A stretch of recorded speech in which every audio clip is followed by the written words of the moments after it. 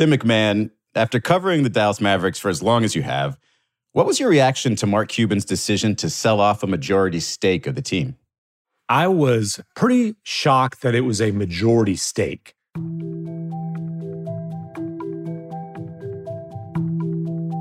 When I first heard the possibility of the Mavericks being sold to this group, that's what shocked me, was like Mark Cuban giving up the Mavericks. It is such a massive part of his identity. I mean, I know how much it means to him. I know how invested he is emotionally in it. And let's be honest, before he became Mark Cuban of Shark Tank, he was famous because he was Mark Cuban, the Maverick owner of the Dallas Mavericks. Nobody knew who Mark Cuban was until he bought this team, and he was this wild, crazy, young, brash billionaire who, oh my gosh, he's wearing jeans and arguing with the refs sitting courtside. And obviously, he was an owner unlike any that we had ever seen before.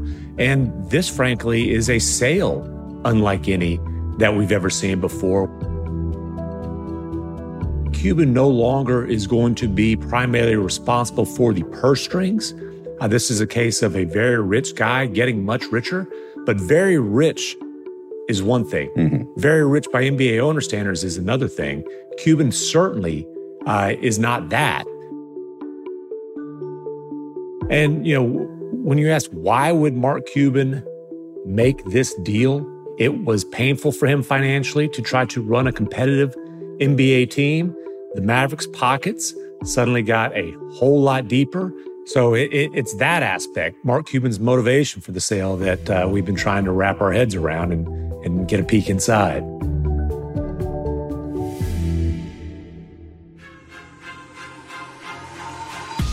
When news broke that Mark Cuban was selling a majority stake in the Dallas Mavericks, the entire sports world was shocked. Let's face it, almost no owner in pro sports has their identity tied to their team as much as Cuban does to the Mavs. But as details about this deal started to emerge, some questions started to get answered, while new ones are just now being asked. So today, Tim McMahon joins us to sort through all the dollars and cents and figure out Mark Cuban's next move, where the Mavs are, and where this new ownership sees them going. I'm Israel Gutierrez. It's Wednesday, December 6th. This is ESPN Daily.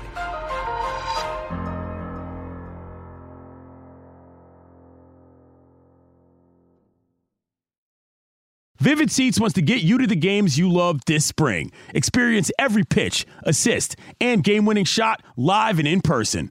And the best part? Each transaction is a step toward a free 11th ticket with Vivid Seats rewards. Score unbeatable perks like free tickets, surprise seat upgrades, and annual birthday deals. As the official ticketing partner of ESPN, Vivid Seats is offering you $20 off your first $200 ticket purchase with code DAILY. That's code DAILY. Visit vividseats.com or download the app today. Vivid Seats. Experience it live. Tim McMahon, Mark Cuban, he's owned this team since the year 2000, Tim, and now he's selling off a majority stake of the team. Can you explain the terms of the deal that he made? Yeah, it's a unique deal. You have Miriam Adelson and her son-in-law, Patrick Dumont. She is the widow of casino mogul Sheldon Adelson. Patrick Dumont is the Las Vegas Sands Group COO and her son-in-law. And they are purchasing a majority share of the Dallas Mavericks at a valuation of $3.5 billion.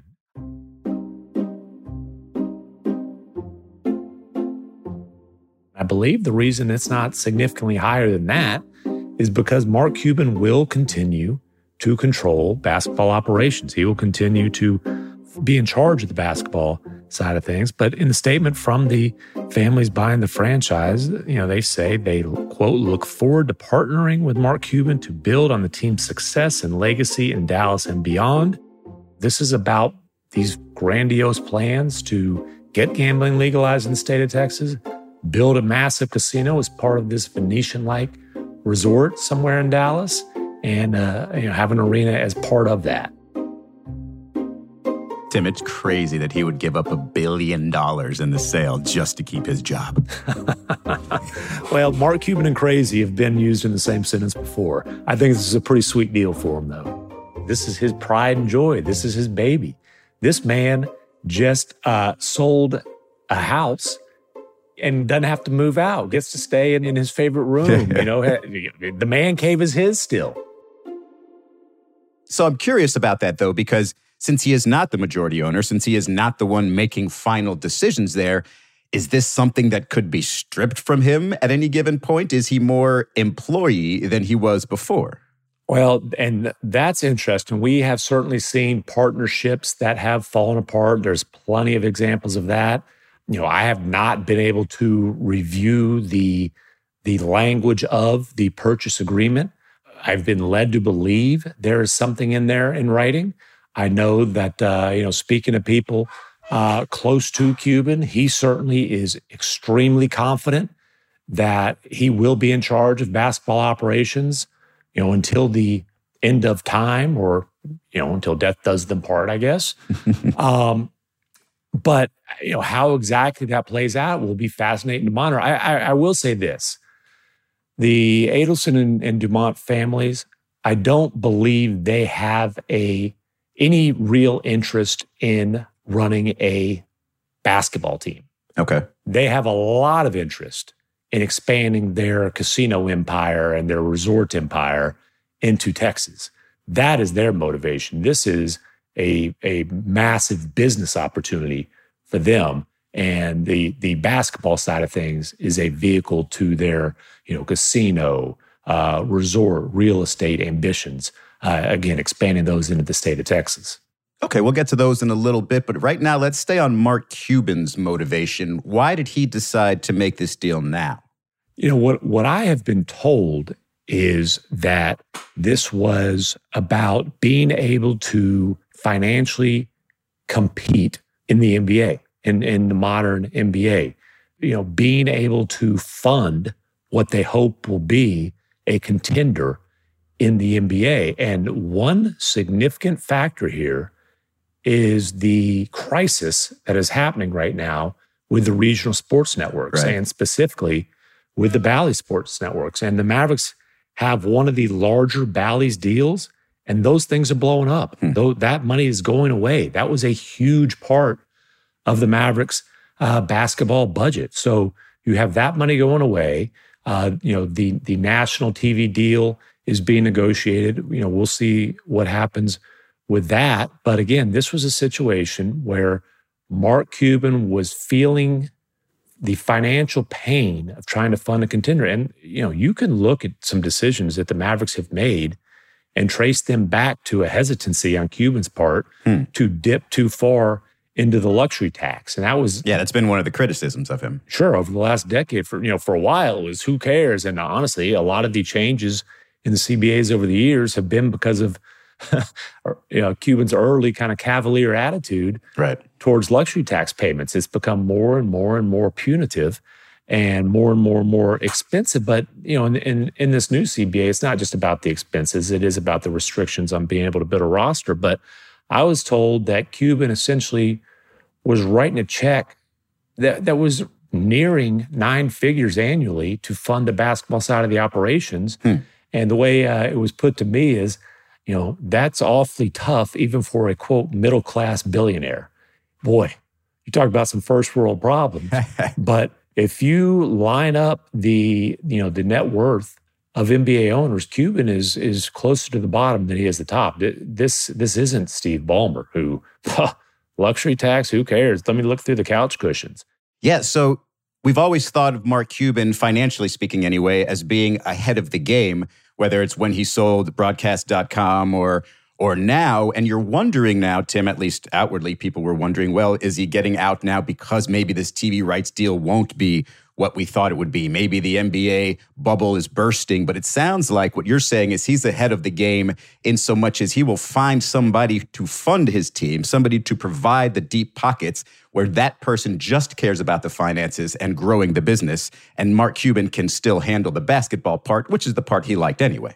He really felt like the Mavericks needed to, one, get a new arena, which is going to be their own arena instead of splitting it with the Dallas Stars hockey team, and to be able to build around that, to be able to, really capitalize from the real estate around the arena, which is something that, Cuban's been pretty honest over the years about. Hey, he does not have that expertise.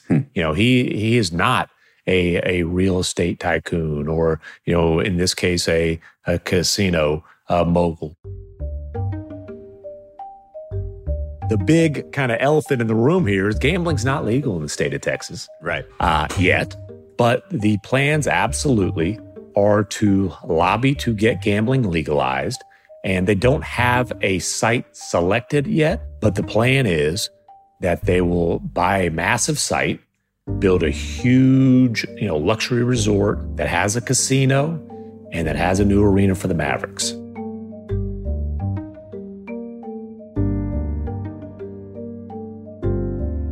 Coming up, more on the new Mavs owners and their plans after buying the team.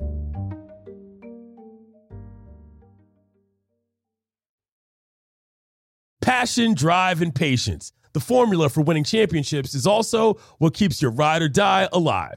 eBay Motors has everything you need to maintain your vehicle and level it up to peak performance. Superchargers, roof racks, exhaust kits, LED headlights, and more. Whether you're into speed, power, or style, eBay Motors has you covered. With over 122 million parts for your number one ride or die, you'll always find exactly what you're looking for. And with eBay Guaranteed Fit, your part is guaranteed to fit your ride every time or your money back. Because with eBay Motors, you're burning rubber, not cash. With all the parts you need at the prices you want, it's easy to make your car the MVP and bring home some huge wins. Keep your ride or die alive at ebaymotors.com. Eligible items only. Exclusions apply. Now let's talk about the play of the week. The pressure to follow up Hypnotic and Cognac weighing heavy on the team. Hypnotic was in the cup, blue, and ready for the play. And boom, Añejo Tequila came in with a smooth assist to Hypnotic's tropical fruit finish. Shaken, strained, poured. It was green and good. The playmaking splash shifted the tempo. Another great cocktail from the Hypnotic team. Every season is Hypnotic and Tequila season. Hypnotic Liqueur, Bardstown, Kentucky, 17% alcohol by volume. Hypnotic reminds you to think wisely, drink wisely.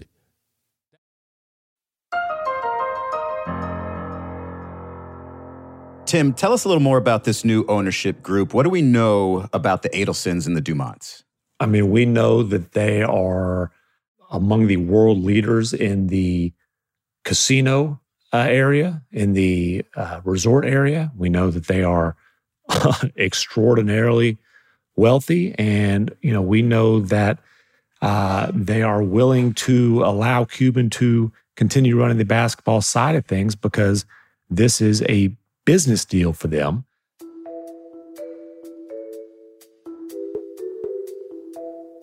It's interesting. Patrick Dumont, who again is the CEO of the COO, I believe, of the Las Vegas Sands Group, the son-in-law of Miriam Adelson. Mm-hmm. I actually met him briefly. And I met him briefly when the New York Knicks were in town last season. He was sitting courtside, middle of the court, best seats in the house, right next to Jason Luton, who's Mark Cuban's chief of staff. And you might recall that as the night that Luka Doncic had a 60-point, I believe 21 rebound, 10 assist triple-double. Oh, that night. A wild overtime win over the New York Knicks. And that Drew rim, it's still loose. Luka got it back. He did it. An improbable comeback by Dallas to tie it with 1 second left. I mean, boy, you want to sell a franchise. What a showcase game. Quite the sales pitch. And I bumped into Patrick Dumont on his way out of the arena, and he says, "It's always like this, right?" Obviously joking. We've seen something that we will never, ever, ever forget. Luka Doncic scored 60 points. The Mavericks have an insane rally at the end of regulation to force overtime and win it in overtime.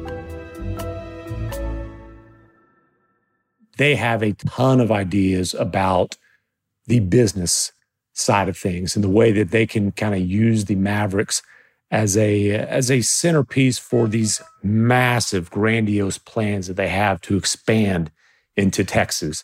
But, I don't think they're going to be like Cuban and breaking down the analytics of pick and roll coverages. Right. Well, I guess the part that's confusing, at least to those in Texas, is the timing of this because, as you mentioned, gambling is not legal in Texas, and the legislature has tried to pass a constitutional amendment to voters, but that hasn't gotten very far in the legislative process.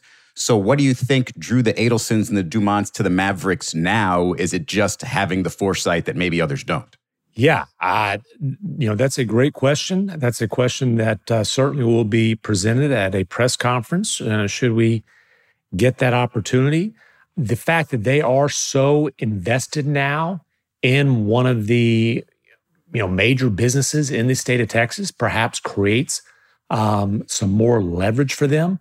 I'm just going to go out on a limb and say that they wouldn't be making this purchase if they didn't think they could achieve their grand plans. The Adelsons and the Dumonts have the big picture in mind for the Mavericks. Clearly, Mark Cuban cares about the right now as well. And you're looking at this team with Luka Doncic and Kyrie Irving. What's that partnership looking like now that we're a little bit more than 6 weeks into their first full season together?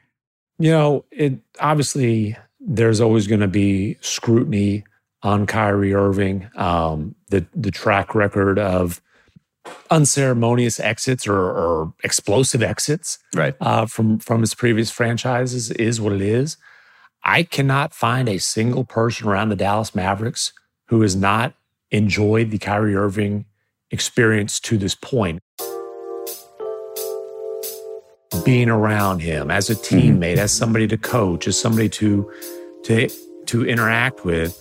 Now, the wins and losses last year, boy, oh boy, it was a mess. I mean, it did not go well. They both dealt with injuries. Chemistry's not like you don't just snap your fingers and it's an instant thing. The one massive difference, and it's funny because this is the question or the subject I asked about that Jay Kidd gave me the little profane pep talk and positivity about. And you guys wanted to make a big deal about last year, but you're not making a big deal about it this year because it's going good, right? So write some positive. I just asked you a question. And I'm giving you an answer. But the massive difference is the Mavericks were absolutely terrible last year in clutch situations, and they have been awesome in those situations this season. Luka with 43 points, 14 out of 23 for the floor, looking for his eighth.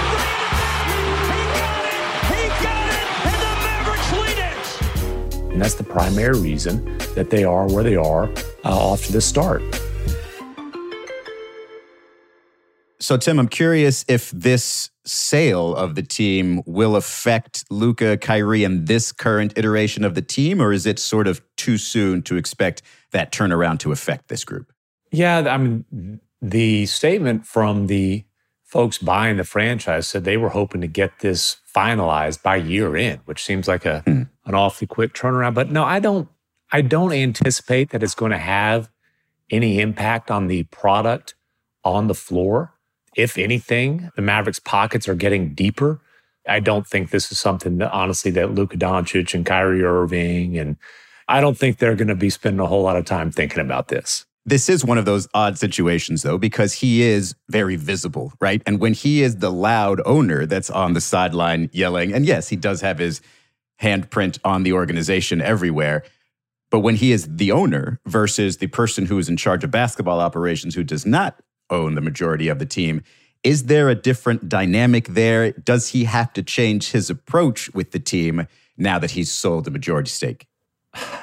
I don't know that Cuban is capable of changing his approach. I mean, he has mellowed a little bit over the years, but is Mark Cuban still going to be sitting in that courtside seat in Dallas where he can walk 5 steps and get into the huddles during timeouts? Yeah, I would absolutely anticipate that to continue to be the case.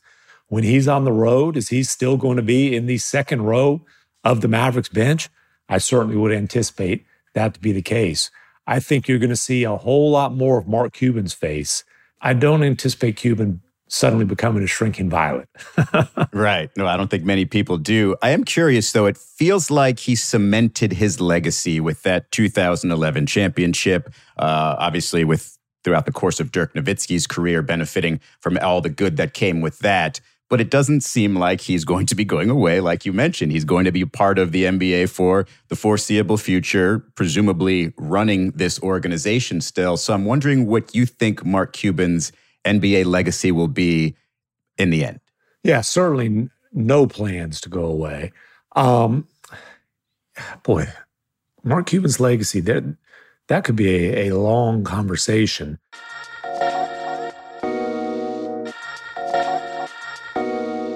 I think ultimately his legacy is just going to be primarily as this brash billionaire who shook up the league. And the league has changed in a lot of ways since Mark Cuban got involved. You can talk about some of the ways that the league is marketed. You can talk about, the analytics revolution within the NBA. A lot of the newer owners around the league. There are shades of Mark Cuban in a lot of these people in terms of visibility, in terms of the desire to be more hands-on with the basketball side of things. The Mavericks were a completely irrelevant franchise when he took it over. They've become kind of a focal point franchise in the NBA during his ownership tenure. He's had an awful lot to do with that. Do you think Mark Cuban will be the success that he was in this version of his Dallas Mavericks role?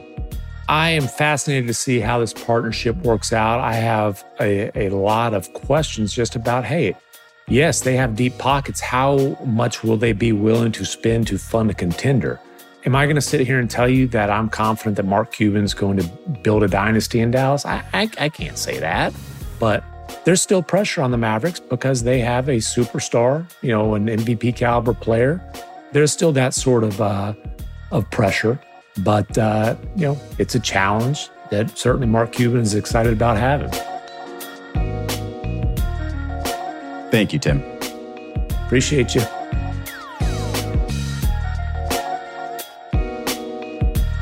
I'm Israel Gutierrez. This has been ESPN Daily. We'll talk to you tomorrow.